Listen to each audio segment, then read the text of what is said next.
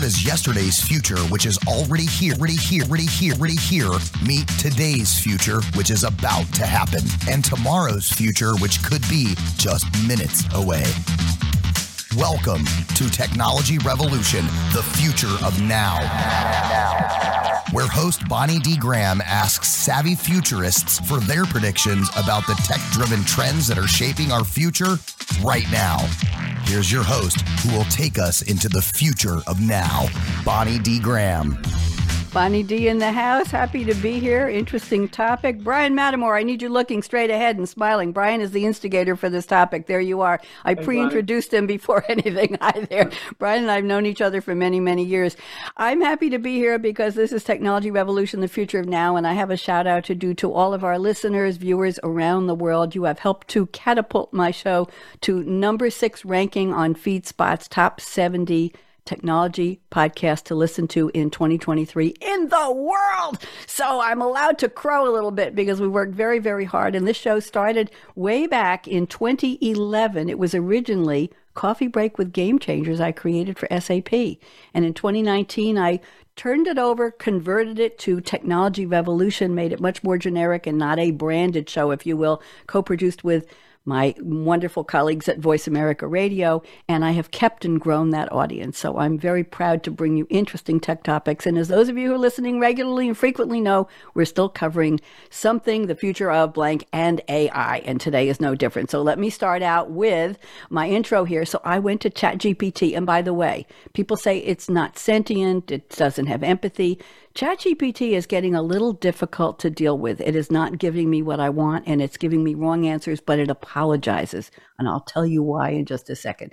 So our topic today is, what is the future of business innovation and AI? Come on, innovation's a word that's been bandied about over and over and over in every language and every permutation around the world. It has to be new and fresh and innovate. Well, I wanted to know, what about business innovation and AI? Because that's our theme.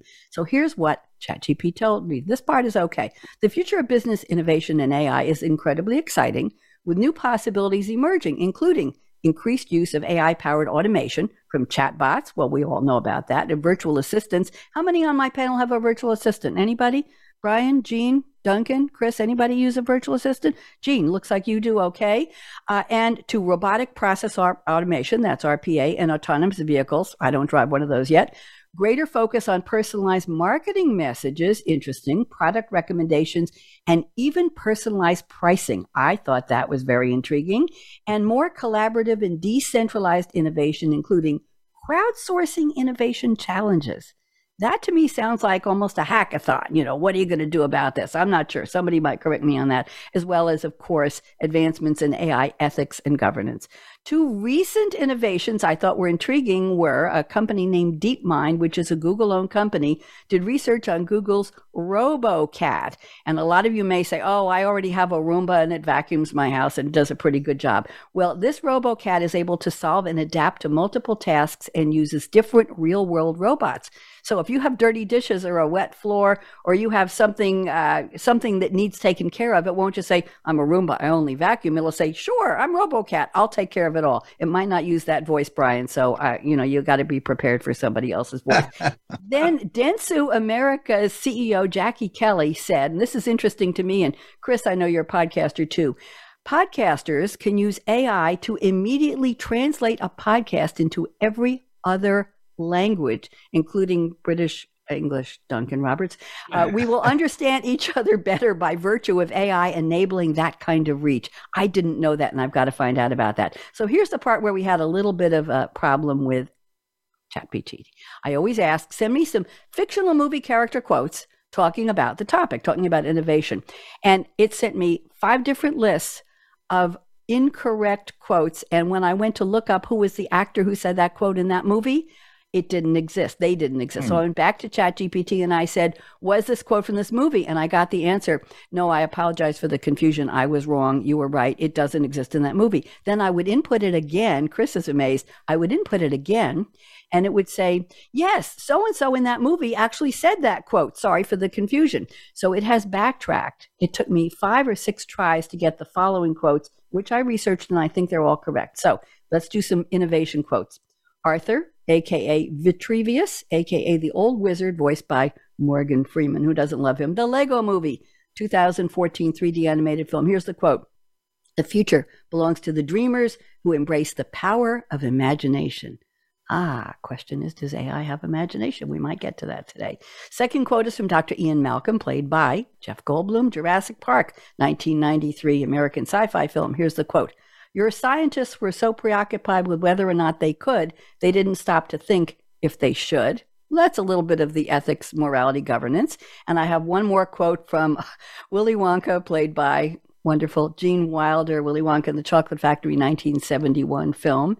Invention, my dear friends, is 93% perspiration, 6% electricity, 4% evaporation, and 2% butterscotch ripple. Okay. And what's interesting, I found out in my research, is that Roald Dahl, who wrote the original Chocolate Factory story, didn't like the way they brought in David Seltzer to rewrite the adaptation for the movie, and Dahl distanced himself from the production of the movie. He said, that's not really what I wanted. Those are the backstories you didn't really want to know, but I found them. So I want you to wave your hand and say hello when I call your name. Mr. Mattimore, Bryan Mattimore is with us. And if you're looking him up, Bryan has a Y in it instead of an I, and Mattimore is Mattimore. There he is. We go way back. Bryan, I think I met you at a national publicity summit at least 10 years ago, yes, right? Gene, yes. See what happens? The connection here. I met Gene at a summit too, and I said to Bryan, his books were so interesting that I invited him to be on my technology show several times. And you're back. I railroaded you into this one, Bryan. You'll forgive me. And then we have Christopher Bishop. I'm introducing him as Christopher, but he said we're such good friends over the years. I can call him Chris. And Bryan said, I don't go anywhere without Chris Bishop. So Chris Bishop is with us as well. Hi, and Bonnie. then we have Gene Pranger. And Gene was a guest on my Read My Lips Cool Conversations with Creative show, also on Voice America for the Empowerment Channel a few weeks ago. And I said, Gene, this topic is perfect for you because he's a business, banking industry innovator, inventor, and we had to have you on. So Gene, thank you for accepting the invitation. And then we have Duncan Roberts, who was invited by Bryan and Chris, and I'm going to find out all about you in a few minutes. And I'm asking them for their take on the future of business innovation and AI. And I'm subtitling this, What's New Under the Sun? There's a challenge there, gentlemen. Okay, so let's go around the table. I'm giving you each approximately 3 minutes to tell us who you are, everything we need to know, and relate it to your passion for and your interest in. Why in the heck are you here today to talk about this? Bryan Mattimore, please unmute, and let's get your bio. You're on speaker view. Bryan, go. Thanks, Bonnie. It's good to see you again and be with you again. So I come from the world of innovation. I started out doing ideation sessions, as they're called, which are also brainstorming sessions, of course. And I did that for many years. And I had written a book, 99% Inspiration, and 50,000 copies were out there. And so I was doing about 100 ideation sessions a year. And that was great. And then I formed an innovation agency in '99, Growth Engine, with the Marketer of the Year, Gary Fraser. And so then we did innovation projects. And now I've written 7 books. So how does this all relate to AI? And so the key is that, when we had the pandemic, I had to learn to do ideation virtually, right? And that was a real challenge. I didn't think it would work, but it did work. Similarly, now that AI is there, my bias and view is that we need to do ideation sessions that are informed by AI. And so that's been my work really in the last 6 months. And we've been pioneering these models, and that's led to a new workshop that I do. It's AI ideation and the total innovation enterprise. And so it's very exciting to find out what the limits are of generative AI. And to be honest, I'm surprised that it hasn't told me to go to hell a lot of the time, because I'm triggering it and prompting it in such unique and weird and wonderful ways, which I'll share with you shortly. But that's what I'm so excited about. Bryan, you have to give us one of your weird and wonderful prompts. Everybody wants to know. This is a showstopper. Hate to say that. We haven't even gotten to everybody else. Give me one example, please. Okay. So I was doing a session for a snack food company. It was not Mondelez, but with whom we've done a lot of work for on Chips Ahoy and Oreo. It was a different company. And so the prompt was, here it is, create 5 new plant-based healthier, handheld, baked, on the go, breakfast snacks for kids to compete with Pop-Tarts inspired by French cuisine. That was the prompt. And there were, 10 different factors to that. And I thought that it would blow up, but it didn't. It generated some wonderful ideas from that.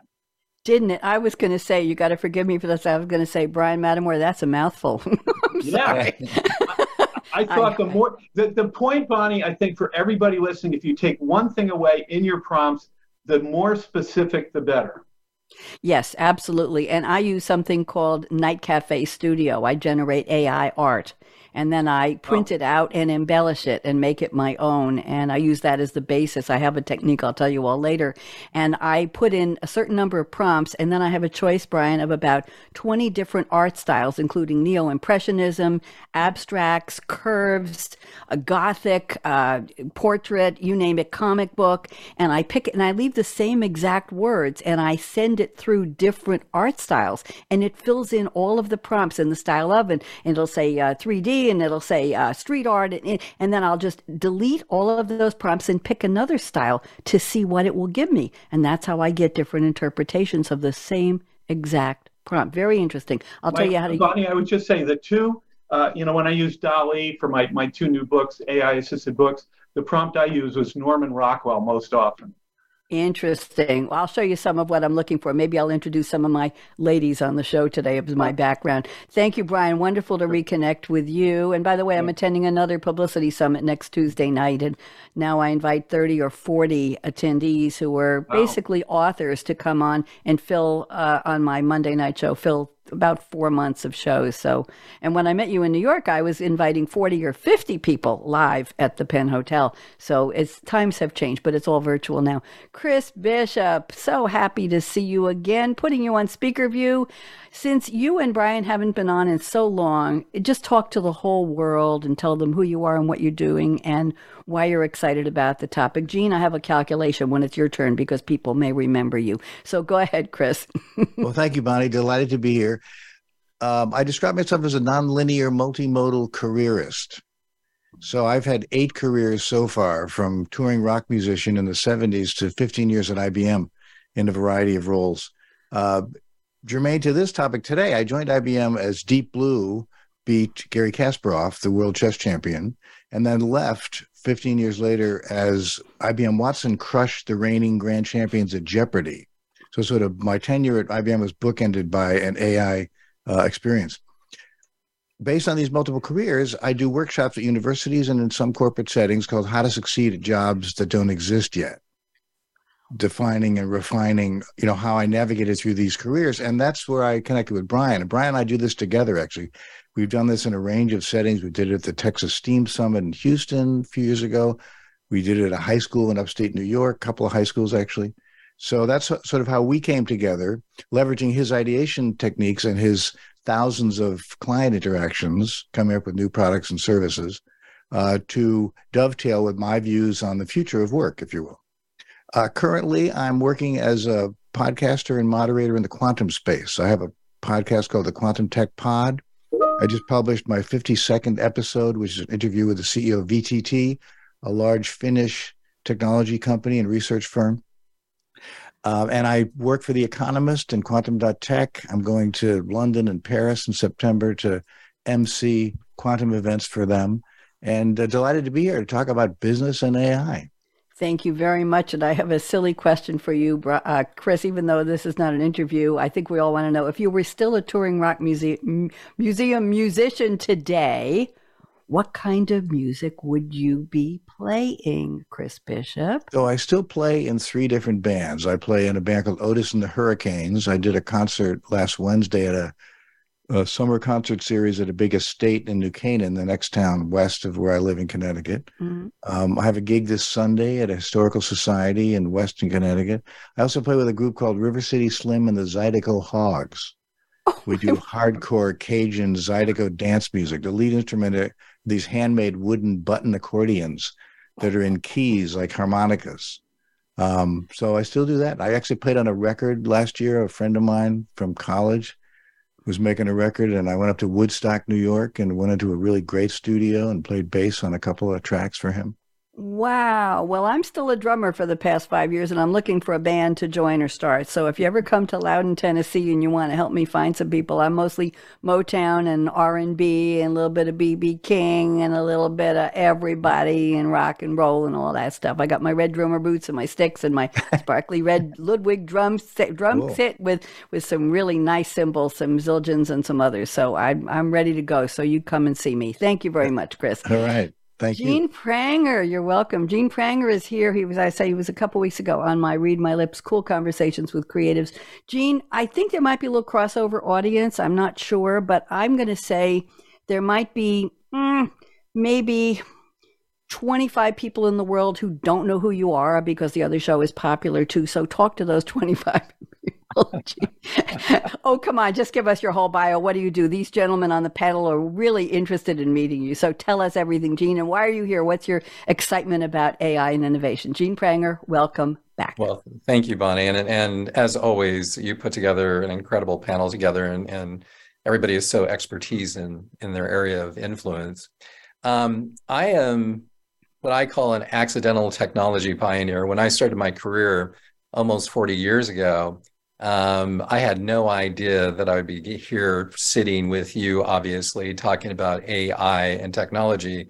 When I first started out, I was at an advertising agency called BBDO and then Camel Methuen.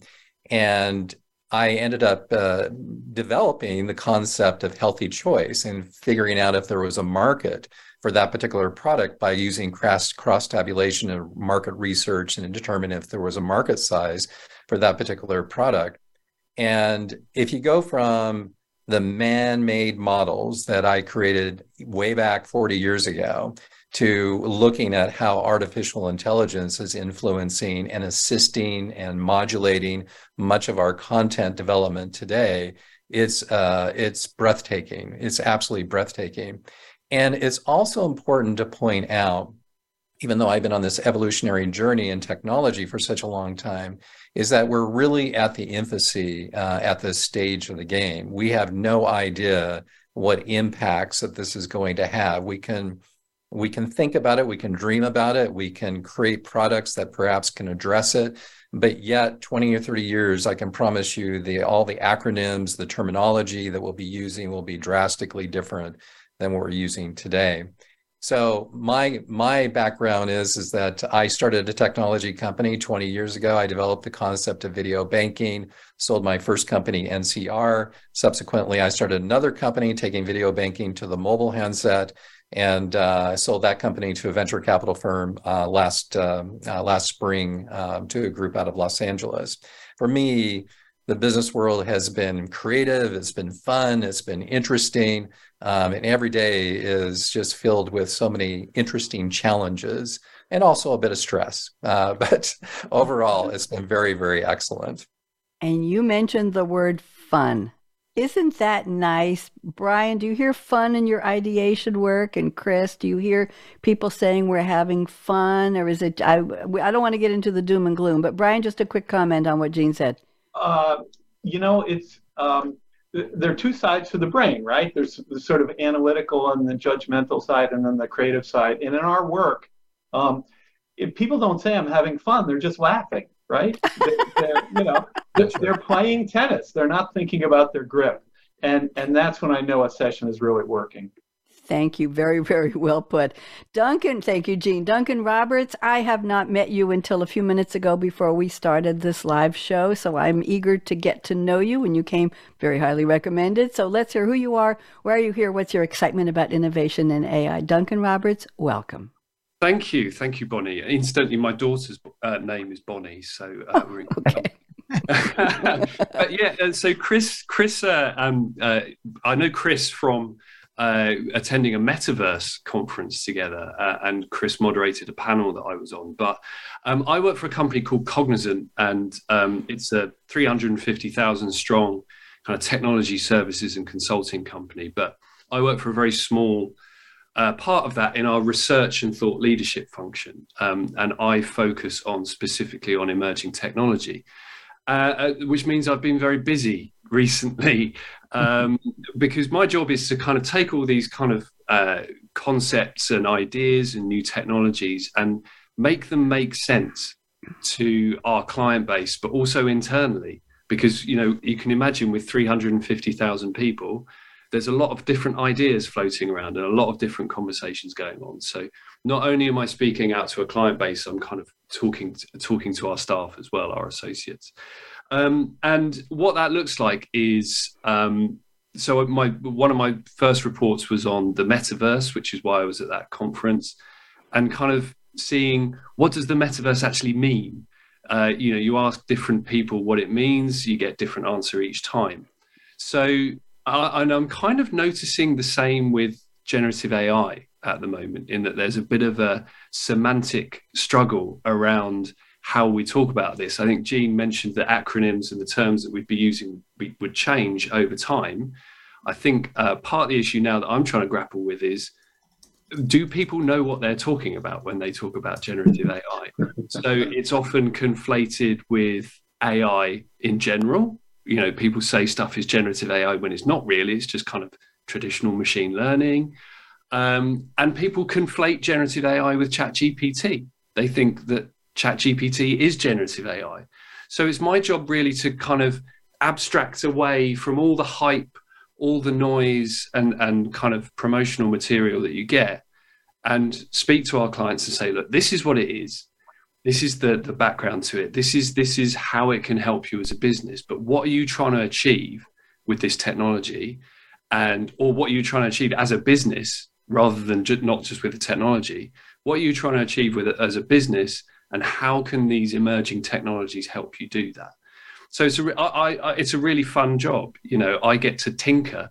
My kind of background is in consulting, but in my spare time, I'm a hobbyist tinkerer. So I kind of build stuff. I weld, solder and weld stuff. I teach myself to code, build models on my AI models on my PC. So this is really a combination of my consulting background and my passion for technology, bringing that and trying to help people make sense of it, really. Thank you very much. Very, very nice to meet you. You don't know me, Duncan. As the New York joke goes, I don't know you and you don't know me. That's like the corollary to the Las Vegas. What happens in Vegas stays in Vegas. We won't go there. There's one hotel room. Yeah. Anyway, I'm an early woman in tech, Duncan. I was the kickoff speaker for the organization called Women in Big Data on March 8th, 2022 for International Women's Day. And I regaled I can call them girls, I'm allowed to. It's the age difference, Jean, you understand this, right? I showed them a slideshow. I'm not a big fan of PowerPoint anymore, but I showed them a slideshow of what a mainframe computer looked like, what a key punch machine looked like, what a green bar paper cord dump looked like, what a COBOL handbook looked like, and what handwritten notes look like when somebody calls you and says, hello, draw me a report with 5 columns across the top and 6 down the side, and this is what we're going to report on, go and code it. And you spend the weekend writing 2,000 lines of instructions in COBOL and type them in on a key punch machine, input them, have the operator run them, and have it running by 1 o'clock on Monday afternoon with maybe one tiny typo in it. And that's what it was like when we were programmer analysts, Duncan. I was doing the whole thing. I was the analyst and the programmer and the coder and the interpreter and the person who got called at 3 a.m. if something didn't run, which only happened once, and I knew just how to fix it. So there you go. By the way, the machine was a Xerox Sigma 6 CP5, and that was before, Chris, that was before Honeywell bought Xerox and turned it into Honeyox. And the disk drive, somebody sent me I just moderated a 6-hour IT network computing conference, and somebody sent me a picture of what the disk drive looks like, and it was positioned next to a bunch of washing machines. So it was the size of a washing machine top load, and instead of the drum for the clothes, what we had, these were stacked up, and I had to climb up on a step stool when I was training in the computer room as an operator. It was part of the class. I had to step up on a step stool holding what looked like a cake carrier with a handle, and the thing was this big, and it was the disk pack. And I had to insert it into the drive, and then we turned the drive on, and then it started spinning and reading the data. That's what data was like back in the day. We won't talk about it anymore. Thank you, Duncan, for making me feel Vintage. We'll just go with that. Vintage, and say hello to Bonnie. Does she spell it Bonnie like I spell my name? She does. Oh my goodness gracious, another Bonnie in the world. Okay, Yay. there's never enough. Let's go to the part of the show where I've asked my guests to send me a fictional quote from a TV or movie character or a song lyric that has absolutely nothing to do with our topic, the future of innovation, business innovation and AI, and they're going to explain how it does. Let's keep this under 3 minutes, please. Bryan Mattimore. W. What's the W stand for, Brian? W? William. Brian William. Okay, we'll just be Brian then. That's fine. So you've sent a quote from Michael Dorsey, played by Dustin Hoffman, the movie. I have no idea what you're going to do with this, Chris. I looked at Brian. I said to him, really? Seriously? The movie is Tootsie, 1982 American satirical romantic comedy film directed by Sidney Pollack with Dustin Hoffman, Sidney Pollack, Jessica Lange, Terry Garr. Whatever happened to her? Dabney Coleman, Bill Murray, Charles Durning. Oh my goodness, Gina Davis in her debut. Doris Belak used to be on soap operas, I remember. A talented but volatile actor whose reputation being difficult drives him to adopt a new identity as a woman to find a job. Oh my goodness gracious. Here's the quote. Ryan, you ready? Let's see what you can do in less than 3 minutes. I'm ready. Look, you don't know me from Adam, but I was a better man with you as a woman than I ever was with a woman as a man. In today's climate, I almost didn't let you use this quote, Brian, but go ahead, knock yourself out. You have to relate it to AI and innovation. So go ahead, Brian. Well, that was, of course, the end of the movie, right? After the unveiling of him as a man. It's really, it's a good reflection of the fact that AI, and you've even said it already, Bonnie, can adopt different personas, right? And that is an extraordinary thing, certainly in the art world, but also in the world of ChatGPT, for instance. And so I will, sometimes trigger the ideation sessions I might be running, or in the course I'm leading, and say, well, what would this person think of this idea, or what's their idea? And to give you a real world example, I mean, this book I just wrote is called Quotes. And I have quotes from different famous people. Actually, because you mentioned it, Bonnie, one of the quotes in there, 41 quotes, is from Roald Dahl, and those who don't believe in magic will never find it. So that was one of the quotes in the book. But then I had famous people, Harry Houdini, Billie Holiday, and Gabriel Marquez, commenting on that particular quote. So AI had the ability to adopt the role and the persona and the experience and the work and give you a perspective on what that person would say. And I also, frankly, in the book asked Roald Dahl, all these people are long gone, why he said that quote. So this is an extraordinary competency of AI that we're all just beginning to understand and leverage to adopt these roles and share information and ideas, right, on the subject that you're working on. You're the first one I have heard so far in all of these shows, Bryan W. Mattimore, to say AI has extraordinary competency. Yes. Again, I'm always amazed. I keep expecting it to say, forget it. I can't do it. What are you thinking? Yes. The only thing it does, it is a closed database, if you will, of knowledge, and it ended, I think, in fall of 2021. So it doesn't have access to the internet. ChatGPT, I don't know about GPT-4, I believe, is current, but there's no access to current internet. So I asked it about a friend who is he has a condo overlooking the water in Cozumel, and he's a deep sea diver, and he writes thriller mysteries about finding treasure through the eyes of the divers, novels. And he wrote, I think, 4 novels. So I asked ChatGPT. His name was Paul J. Mila, M-I-L-A. I said, how many novels? What are the names of the Well, it came up with 6 novels, and I sent it to him. He said, well, only 4 of those were mine, but I'm glad I wrote 2 other books that I didn't have to write. So it does, and it didn't know about me hosting a show, but it said that I hosted somebody else's show and somebody else hosted mine. So that was very, very interesting. So, but I love the extraordinary competency. Thank you. Chris Bishop, let's go to your quote. You picked a song. Of course you did. 1974 song by Nick Lowe and Brinsley Schwartz, covered in 1978 by Elvis Costello and the Attractions, and the title of the song is what you picked for your quote. What's so funny about peace, love, and understanding? It was originally released on the album The New Favorites of Brinsley Schwartz, and as a single, blah, blah, blah, all kinds of things. So go ahead and tell us, what does this have to do with our topic? What's so funny about peace, love, and understanding? Well, first of all, I have to start out by singing it, right? What's so funny about peace, love, and understanding? So I'm a huge Elvis Costello fan. Come on, applause, everybody, applause, applause. When I sing, everybody's, oh my God, stop, Bonnie. But when he said that was good. That was good, Chris. Go ahead. Now you can speak. So I think of it as sort of a metaphor for people's craving for normalcy, wanting to, get normalcy, get to normalcy. Peace, love, and understanding is kind of a desired state.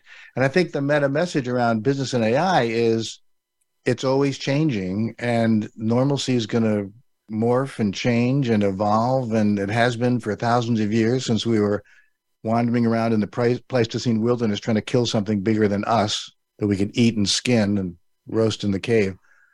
So I think that's the message, right? This is part of a tradition, an arc of technology disrupting how we live and work. And it's been going on for, as long as we've been wandering around on the planet. Thank you very much. Very, very interesting. I'm trying to figure out why I'm on the screen on LinkedIn. Oh, that's me on my settings. I want to show you some of my AI pictures in a minute. Thank you very much. Very interesting. Gene Pranger has picked a quote, 4 words. I like the short ones, Gene. Sometimes they're just very pithy. This is first spoken by the Armorer, played by Emily Swallow, and a credo for the Mandalorian clan. The movie is, actually it's a TV show, The Mandalorian, American Space Western TV series, 3 seasons, 2019 to 2023, and season 4 is in development, but this was information I got from Wikipedia before the writer's strike and before the actor's strike. So we don't know anymore what we're going to get in the next couple of months, if not the next couple of years. And so here we go. It's also a song, I had to tell you that, Gene, by Royish, R-O-Y-I-S-H, Royish Good Looks, for the film The Mandalorian. And here's the quote Gene has selected. This is the way. Ooh, is everybody getting chills from that one? Gene, talk to us. Go ahead. Well, this is the perfect quote for the topic that we're addressing today. I specialize in the financial services industry, and you cannot go to any conference without every financial institution talking about how AI will influence all embedded code that they're developing today, and all the platforms that they're utilizing. What that means is that it becomes important for business. I sit on the board of this company that we sold our previous business to, and I can promise that all the R&D money that's being spent today is on how AI can be included in all the components that will be utilized by consumers of these financial institutions, and on a business-to-business related basis as well. And this is just, as you begin thinking about this, I want to make sure that there is a balance here. And I think there is a balance that has to be posed. And this draws from the literary sense as well.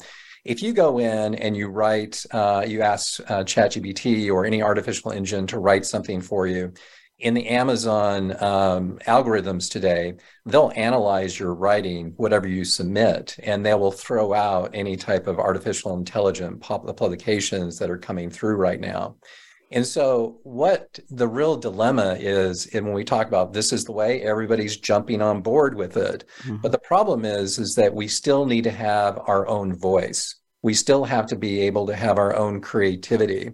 Can you imagine AI overtaking all aspects of our lives, and we end up losing our individuality as businesses or individuals like you and I are completely different, Bonnie. And it is incumbent upon us to be able to still keep a human factor in that level of connection as we move forward. Thank you very much. Very, very interesting. This is the way. So many ways to take that. Which is the way, and who's following which way, and where are we going, and where is AI taking us, and how are we creating what we need from it, and how is it helping us create who we want or need to be? Very interesting. Thank you, Gene, Duncan, Roberts, and Bryan. I've already put one of your predictions into the chat, so we'll do that after Duncan's quote. Duncan has picked a quote from Paranoid Android, song by English alternative rock band Radiohead, 1997. Chris is nodding. Yeah, I know that. Yeah, It's lead single from the third studio album, OK Computer, 1997. Lyrics written by Thomas York after an unpleasant experience, in an LA bar. The song is more than 6 minutes long with 4 sections. It was named from Marvin the Paranoid Android in the sci-fi series, The Hitchhiker's Guide to the Galaxy. It made number 3 on the UK singles chart, their highest ranking song in the UK. And here is the quote, Duncan, this is a riot. Please, could you stop the noise? I'm trying to get some rest. Duncan, it's an interesting take compared to the quotes everybody else has chosen. Go ahead, Duncan, 3 minutes. Tell us, what does this have to do with our topic, please? So, yeah, I'm an enormous Radiohead fan, have been for a very long time, as Chris knows. And I actually used a Radiohead quote in my metaverse presentation in San Jose, which was pragmatism, not idealism, from the same album. But this has always struck me. It's the first line in the song. Please, could you stop the noise? I'm trying to get some rest. And there's so much noise at the moment that people are trying to wade through when it comes to AI. You know, I mentioned it earlier that people just need to kind of get away from being promoted this product. Do you want to do this? Why don't you use these products? Do you want to do this? Why don't you use these products? And people are like, well, hang on a minute. Like, I need a break. I need to get cut through this noise, and I need to understand how this applies to me. And really, that's as I say, that's my kind of job. But you would see on LinkedIn, on Twitter and stuff, you say, are you this kind of business? Well, you should use these products to do this and these products to do this. 90% of them will just be an API call to GPT with a new front end. But, you know, there's this semantic struggle about understanding the difference between AI and generative AI, what all these different products are. And then there's the enormous opportunity that people are seeing, and then the enormous risk that they're kind of envisaging, kind of putting these products in place, because nobody wants to be the first person to make an enormous mistake and end up on the front of the New York Times for doing something with generative AI or AI in general that causes some massive ethical or kind of controversial issue. So I think it's really important when it comes to these new technologies to cut through the noise, maybe not get some rest, because we need to make sure that we advance, but at least understand how these things at their core will affect us, because it will affect us dramatically. And people need to understand how. So that's how it relates for me. Thank you very much. Thank you all for your quotes. I want to introduce you to an unnamed character. I created her in Night Cafe Studio. I'm moving over so you can see her. Cool. I printed her out with certain prompts, and it was a redhead with blue eyes and big glasses on a microphone. And I print them out on my color, whatever. It's not a high-end printer. I print them out on clear film that's 8.5 by 11, the kind we used to use for slide projectors for, you know, that kind of film. It's washable off too. Overhead projectors. Thank you very much. History there speaking. And I print them out, and then I carefully, and you can't let them sit too long. The ink will dry in the air, I found out, unfortunately. I carry them on the corners out to my art studio, which is the sunroom in the new house, the older house I just bought in Loudon, Tennessee. And I have a piece of 12 by 12 white cardstock, absolutely plain and clear, put it on my big desk where I do my art. And I take this piece of film and position it face down. And then I rub my hand over the back of it, or I use a spatula, and I transfer the fresh ink from the film to the cardstock. And then I apply all kinds of paint, acrylic paint, and I apply watercolors. And these are fake jewels for her eyes. I gave her one eye that was a rectangle and one that was almost looks like a little diamond there. And then I add glitter to embellish her. I gave her earrings, and I gave her black glittery glasses, and I gave her lots of red lipstick. No surprise why. And this is one of my, and I do one a week now. And when I advertise, Gene, when I promote my Read My Lips radio show, I have a cute little thing. I think it's cute on LinkedIn. Every Monday morning, I say, AKA Radio Red called me to tell me who's going to be on the show tonight. And this is her latest AI art generation. And this is generated through prompts originally, but this is my interpretation of her. So I just wanted to introduce her, and I haven't named them yet. So there we go. Thank you for that. Let's go to quickly. We have, about 16 minutes left, and we got to get through one prediction from each of you. So let's keep it tight. I'm going to limit you to about 2 minutes. And if anybody has a comment to make on somebody else's, you've got, I think we've all got 10 fingers. One of them is the mean finger. I don't respond to that, but take one of your nice fingers and wiggle it at me, and I will call on you if you want to make a 1 minute comment so that you can all practice with wiggling your fingers. Bryan W. William Mattimore says the following. This is prediction number 3. I'll just read a little bit. The notion of a total innovation enterprise, all departments and all levels, will finally be realized in both innovation and growth opportunities and process improvements. Here's the kicker. Managers can use AI to generate provocative thought prompts and creative challenges to encourage their team members to be innovative, more innovative. I'm going to stop there. Bryan, why don't you add a little bit to this? Even though we're not talking specifically to an enterprise crowd today or about B2B, this is important because the idea of using AI to spark that creativity and that innovative thought applies to everybody, not just in big companies. So Bryan, go with it. 2 minutes, please.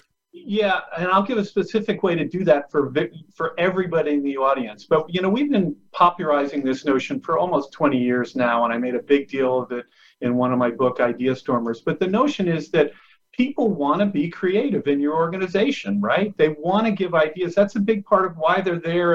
It's a big part of their fulfillment, frankly, the ability to contribute ideas.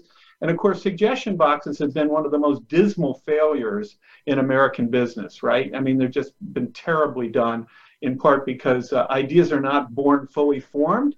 They need to be built on. They're no ugly babies, but they need to be cared for, right? Feed and caring of these ideas. That's one thing. And so we pioneered the notion of what we call the whiteboard technique. And the notion is that you can put up a whiteboard, you can put a challenge on there and have your coworkers, and you put a deadline on it. Maybe it's 7 days. Each day you should check off one of the days. And at the end of 7 days, you'll have ideas. Now, what does this have to do with AI?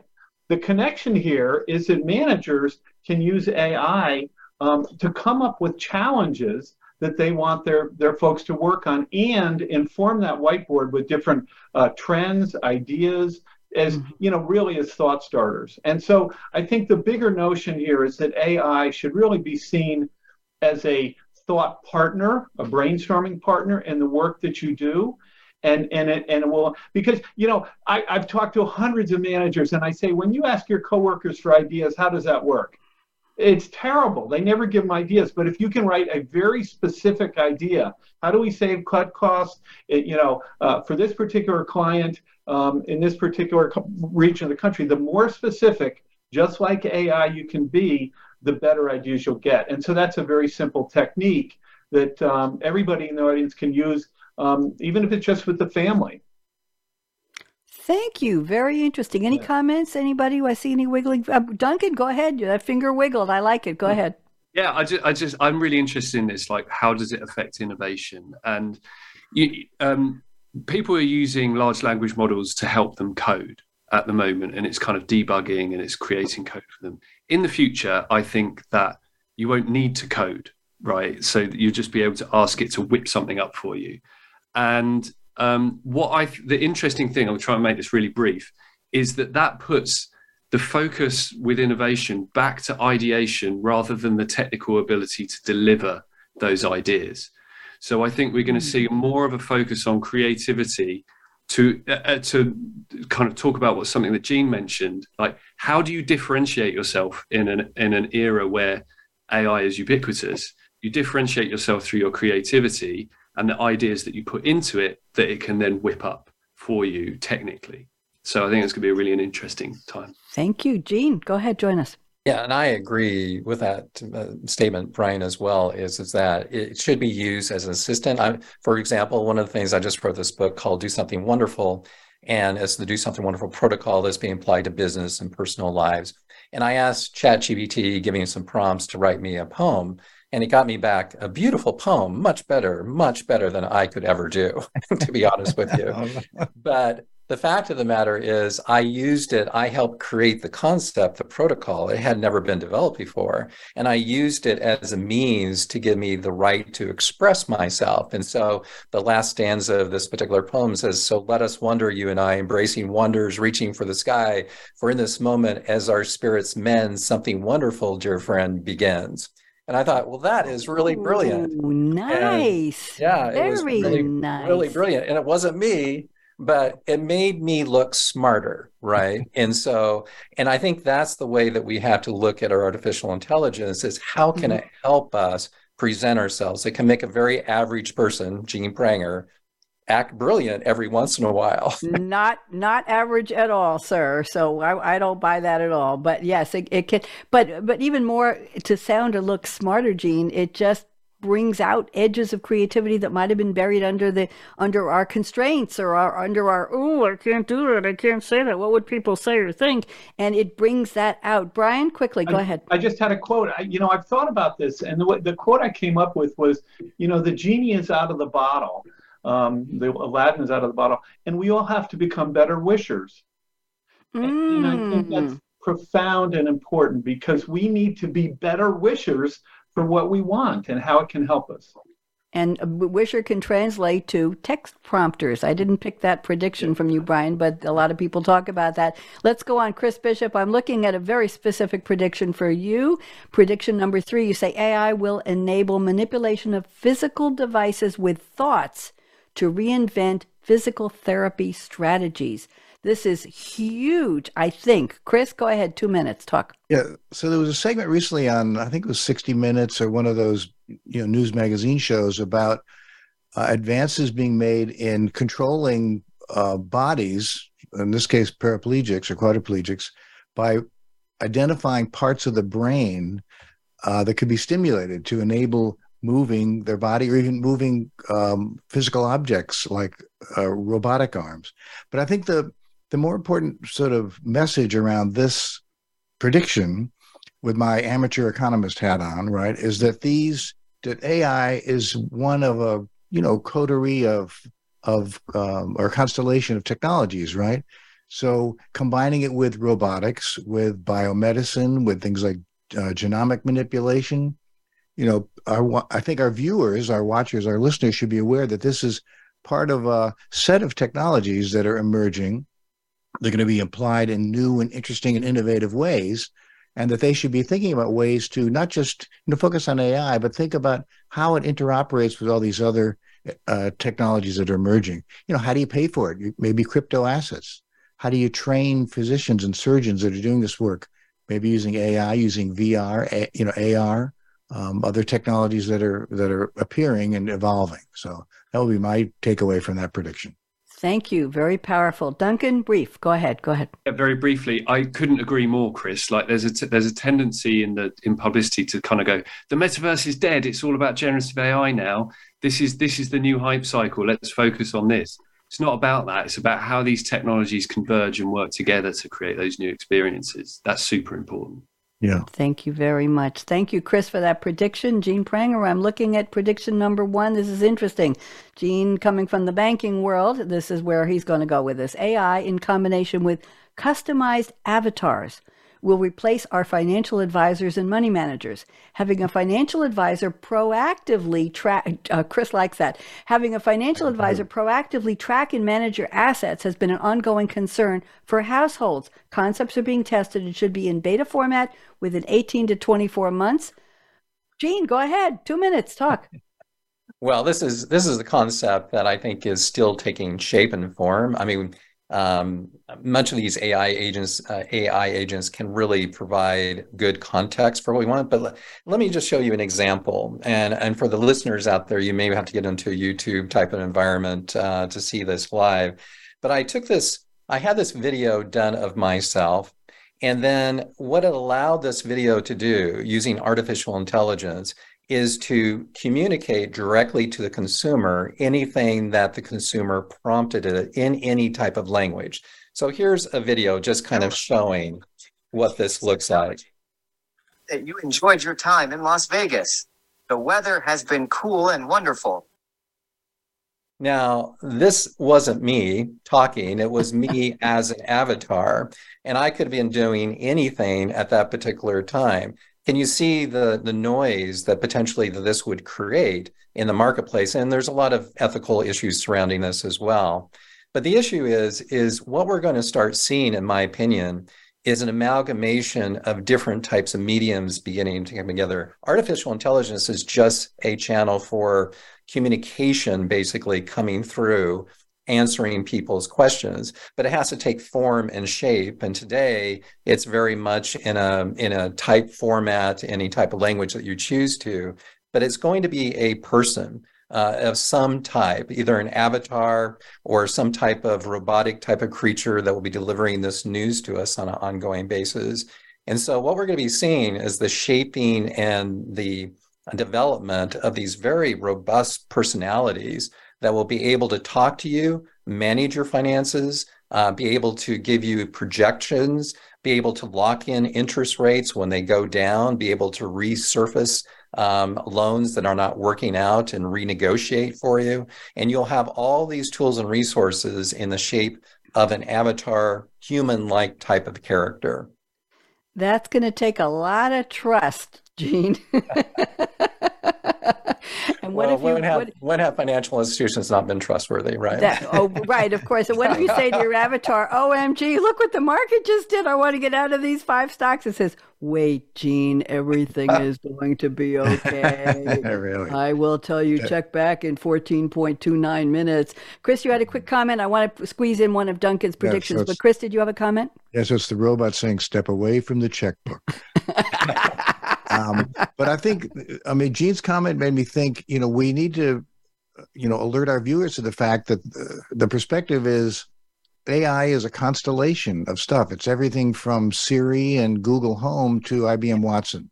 Yep. And everything in between, right? So there's lots of ways to embrace it, to explore it, to take advantage of it. Certainly threats and risks exist, but I think it's not one thing. It's like saying, so what's happening in biology? Yep, absolutely. It's a big topic. Big topic.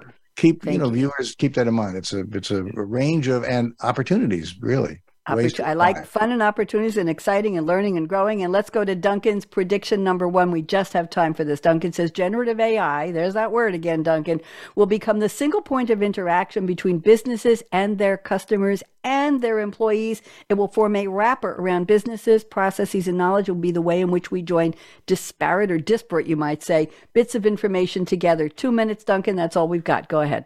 Okay, quickly. So Google, at their I/O conference earlier on this year, demonstrated generative search, where you would type in something and it would generate, based on their AI, a response. And all the blue links that we traditionally associate with Google were kind of pushed to the bottom. And the rounding response to that was, well, why would I ever need to leave Google? Because you can imagine them putting a retail experience into that, a communications experience. Now, that has a lot of implications for the kind of the centralization of the internet. But if you pick that up and apply that to enterprises, I spent like kind of my formative career as a business analyst building like processes and web front ends. And people just said, I just want to do my job. I don't want to have to go into this system, that system, this system, that system, talk to this person. I just want to do my job, Duncan. And this is what that enables to do. And it's important what Chris says about it being a constellation of stuff.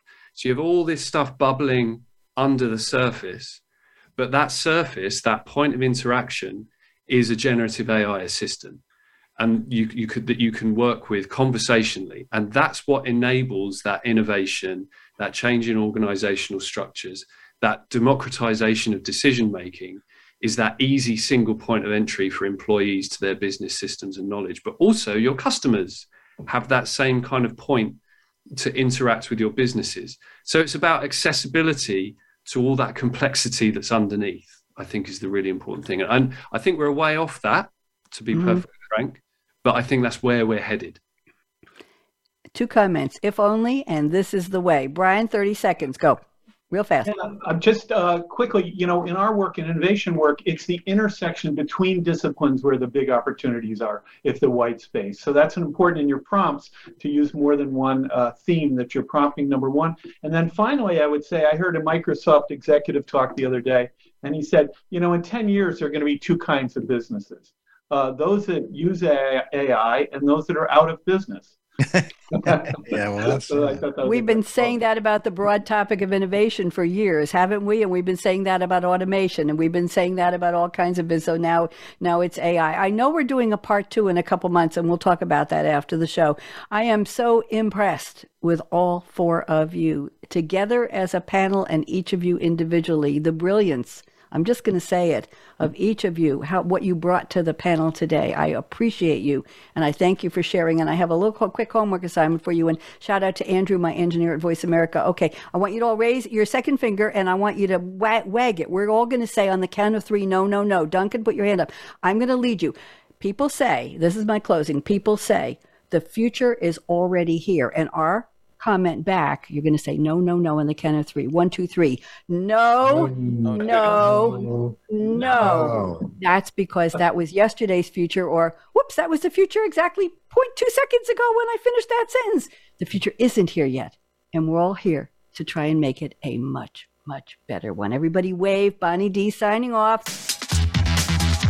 Thank you for joining us for Technology Revolution, the future of now. Mark your calendar to join host Bonnie D. Graham every Wednesday at 8 a.m. Pacific Time, 11 a.m. Eastern on the Voice America Business Channel to hear how technology is impacting your future now.